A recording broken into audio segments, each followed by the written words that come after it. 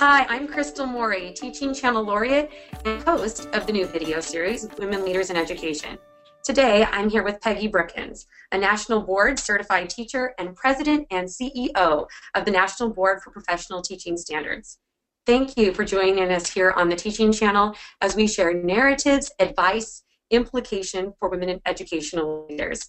I'm a developing women ed leader myself, and I really look to those leaders that have sort of paved the path for leaders like myself. So today, this conversation with you, the advice that you'll share, the stories that you'll share, the work that you're engaged with, really is going to help so many people, including myself.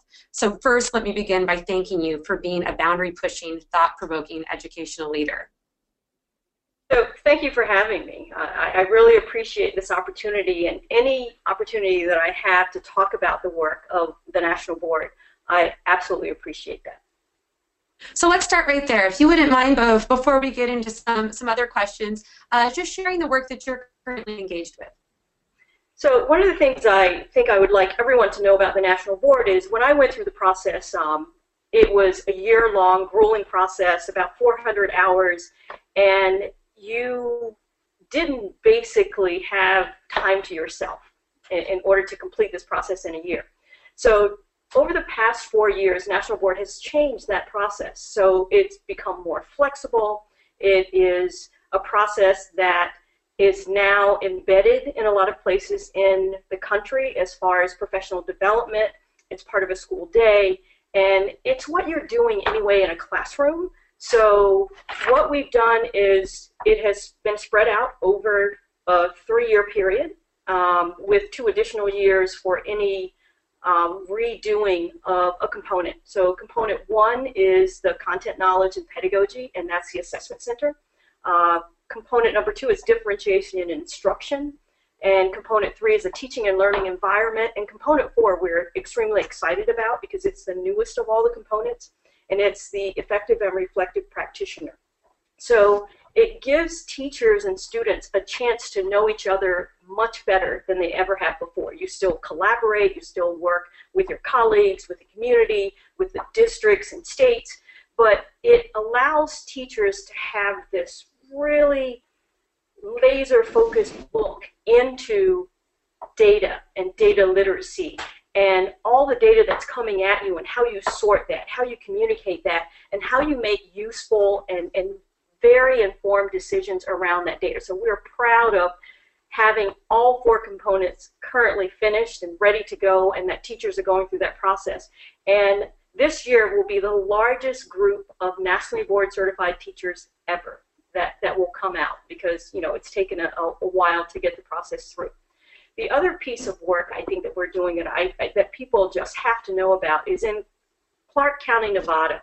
We have what we call professional development schools, where we have entire schools going through National Board certification together, change in culture and climate from day 1 coming into a school, and having access to this core body of knowledge that is essential for teachers to know and what they should be able to do and to have an impact on students immediately, not just even in your own classroom, but school-wide and district-wide, that everybody has that same academic language and that you understand what's happening. And then finally, the NT3, the Network to Transform Teaching. We are in 9 states and 2 districts, and that work is the work of teachers who are looking at problems of practice and solving these problems of practice because they're close to the work, they understand it, they know their students, and they are now in a position that they have a voice, and that's what we need in teacher leaders. And for them to take that voice, use it with the center of attention being students. Wow, you know, that really speaks. When I went through my professional certification just a few years ago now, oh goodness, actually it's been maybe 4 or 5, as a single parent, the National Board route was sort of too much for the time that I had available. And so hearing you speak this morning about sort of kind of an iteration of the process to maybe tailor it to more within the school day, still obviously some time outside of, but maybe not the sort of life-consuming piece that I had heard from so many other educators, really gives me hope to maybe go back and look at that process in addition to the other path for professional certification that I took. But to kind of further my own leadership, and seems to be that a lot of other teachers might think about that as well now. You will love this process. We have about 650 schools with 5 or more teachers going through the process together right now. It is amazing. Wow. Absolutely amazing. Well, thank you so much for sharing those kind of updates and what's currently happening. I think that will help so many people kind of think about their own actually paths to leadership, especially as becoming a National Board Certified Teacher. Well, many people look up to you for your work with the national boards, but you're also known as a leader in education for different reasons. You were a pioneering STEM educator, and you founded the Engineering and Manufacturing Institute of Technology at Forest High School in Florida, and obviously now in your most recent position as the president and CEO for National Boards, an organization that defines, measures, and advances accomplished teaching. What or who inspired you to become a leader in education? I think it was my grandmother. My grandfather, her husband, was a professor, and education was always essential to her. And she was not like my grandfather by any means as far as education was concerned. She was born at the turn of the century, so you can imagine what was happening at that time.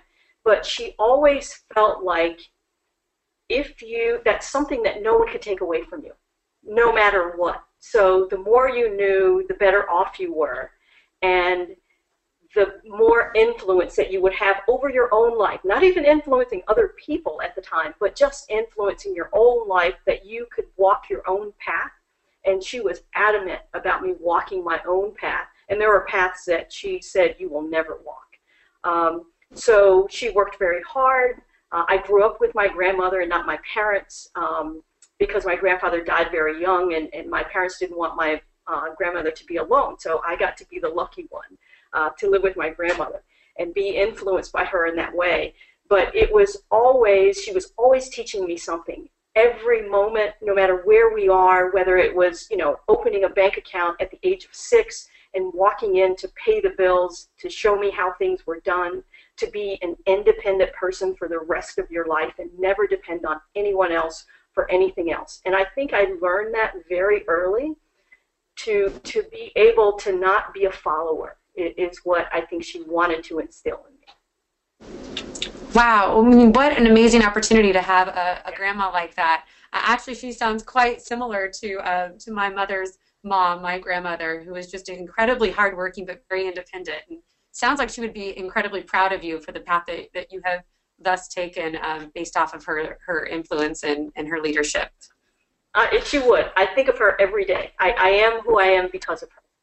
Oh, what a great story that you have shared.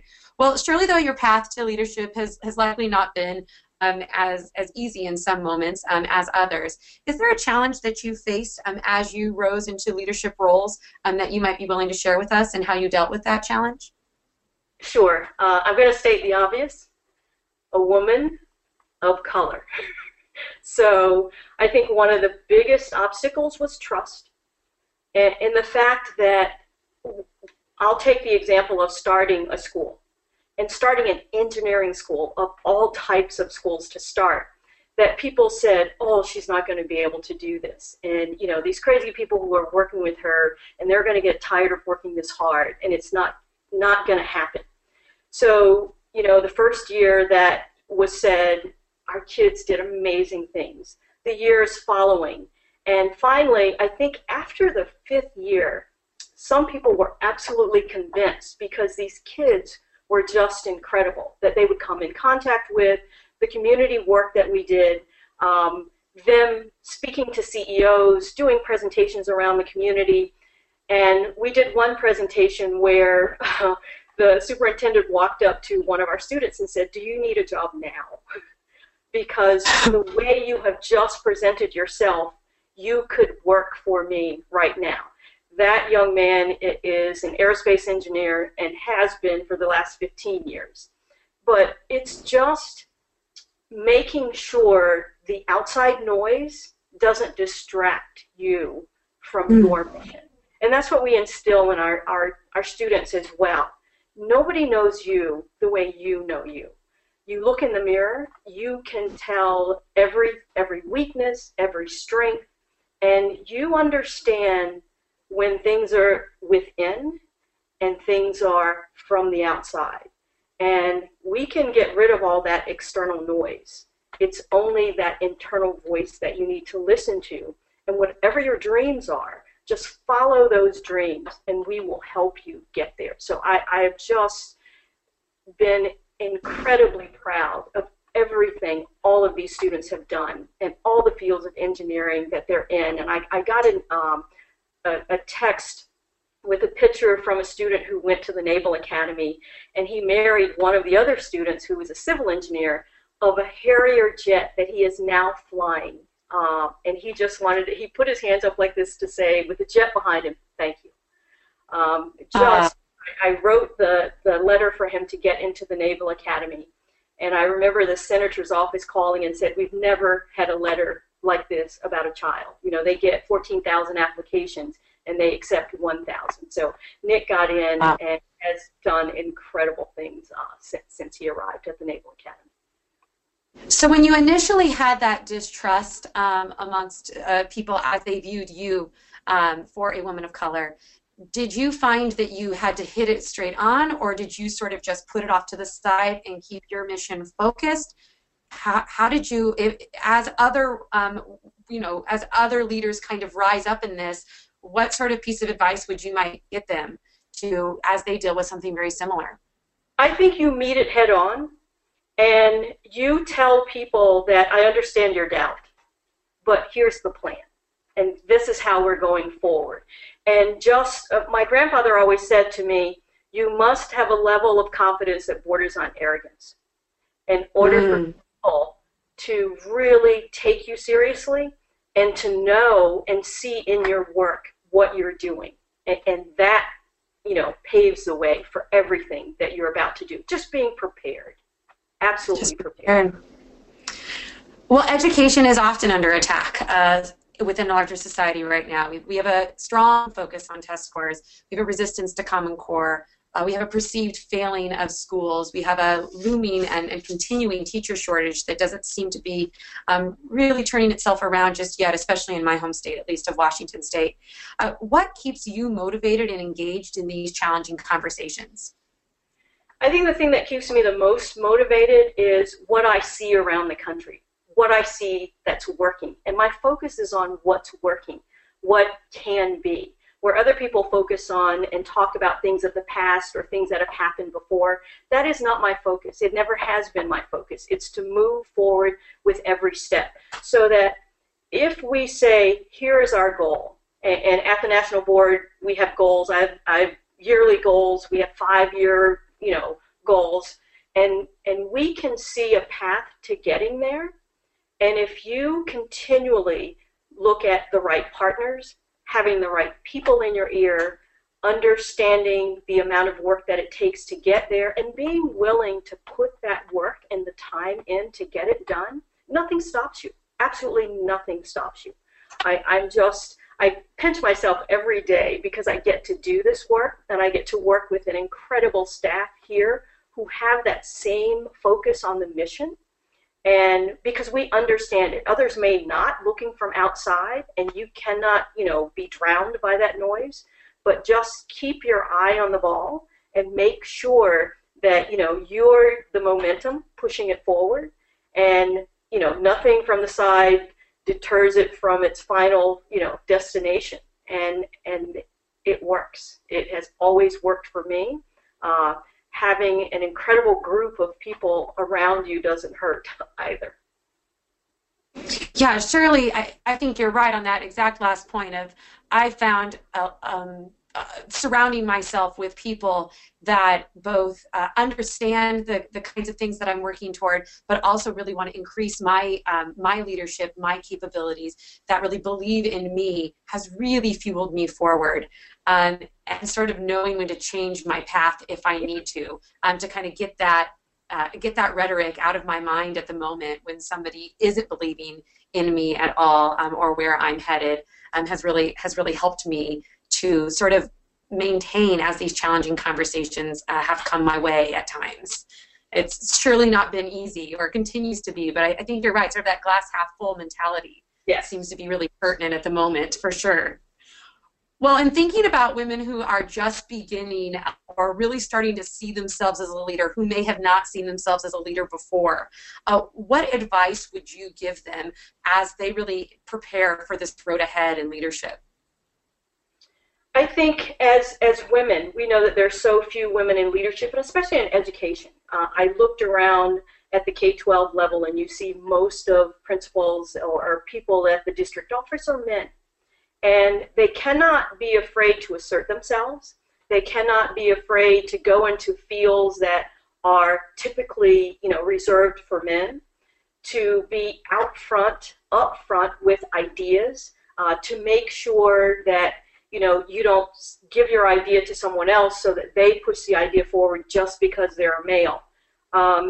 Women have this uncanny ability to see detail, to understand those around them, to be respectful of how they feel, what their strengths and weaknesses are, and to play on those strengths and help with those weaknesses in ways that others don't. They're not typically in competition with each other. They're focused on the mission, and they're focused on, in my case, we were always focused on students. I never cared who received credit for a job well done. It was a matter of where did the student end up, and what did we do? That's our prize, and how it happens. And I think for women, many of them feel like, well, I can't do this or I can't do that because it would look like, I'm one of those people who wants to be in charge every second. It's not. Your idea, a good idea is a good idea, and it doesn't matter. And sometimes you have to stand up for yourself. You have to make sure that you are heard in ways that you want to be heard, not in ways that people perceive you. That anything that you do is done well, and that you're absolutely capable of doing the work. It's reminding me as a mom to a daughter who's incredibly strong and opinionated, even to sometimes my own frustration as her mother. I'm very careful not to use the word bossy with her, because I know that every single point that she makes to me now is going to be a leadership quality that she is absolutely going to need in her future world. But right now, I think that term is bossy to our young girls has some strong implications later on in life. Mm-hmm. And I'm often reflective of how some labels early on in my life might have made me not as strong with my vocal opinions as sort of I've learned to be now. But once wanted to sort of not be labeled in any way by anybody that was deemed as rude or disrespectful, or you somehow have to kind of follow a path where you're not afraid of your own opinions almost, but it takes a while to get. Because you look at the questions that are asked of men, and you look at the questions that are asked of women. Oh, where do you plan to go next? What leadership position do you want to tackle? And you ask women, none of those questions at all. And we need to start asking young women those very questions. It's a one thing to ask what you want to be. It's another thing to ask, how do you want to lead? And those questions never get asked of females. Great point. That's actually a really great point. I will be using that question. I'm going to ask that to some of my students when I return, and my own children as well. Well, currently, you already mentioned some of the work that you're currently engaged with. Who are the leaders now that you look up to currently for your own inspiration in this moment, that you sort of either surround yourself or that you really use what they're doing to influence and impact your leadership? God, I could say Linda, and everybody would follow with Darling Hammond. Definitely. She has been an incredible person to talk to be able to sit and have a conversation with, to talk about education, who understands the National Board and understands the work that we're doing, understands what needs to change across the continuum of education and how we connect the dots from early, expectations of who a teacher is and what they become, in high school, to pre-service, to your novice years and how your support systems need to happen, to board certification, to teacher leadership. She encompasses all of it. To talk about it, she understands it like no one else does. For her to be on the ground floor creating the national board, it's nice not to have to explain that to anybody as well. And I think one other person I think about, and I pinch myself because she is on our board of directors, and that is Mae Jemison, who was the first African-American astronaut woman in space.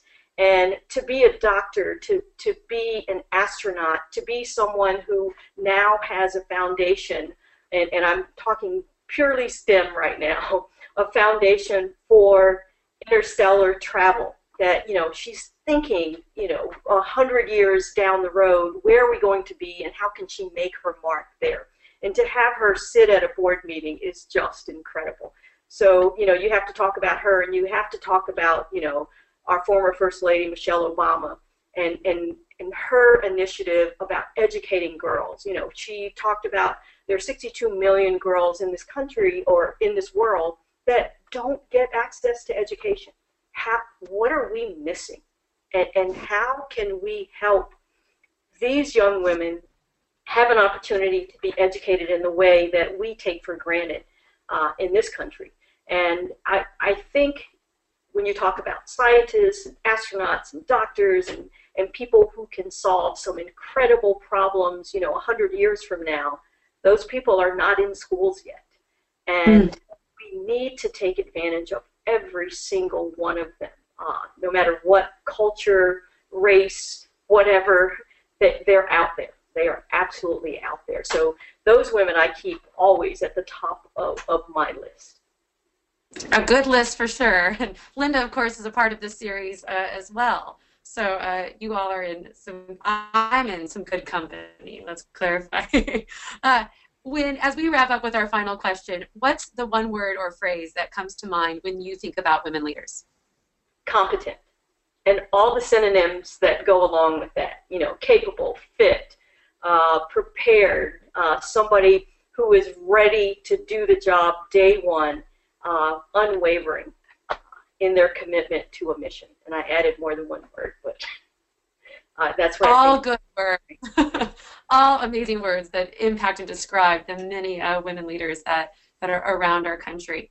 Well, Peggy, I just want to thank you so much for joining us today, not just for your presence here, but for your continued leadership, your service with the many realms in which you serve our country and the teachers and the educators and thus the students around our country. So thank you for being a part of this, but more importantly, your service and dedication to all of the students and educators around our nation. Thank you for all you do as well, and I look forward to following you and your leadership path, and look for National Board and check us out, see what's new. Thank you so much, Peggy. Thank you.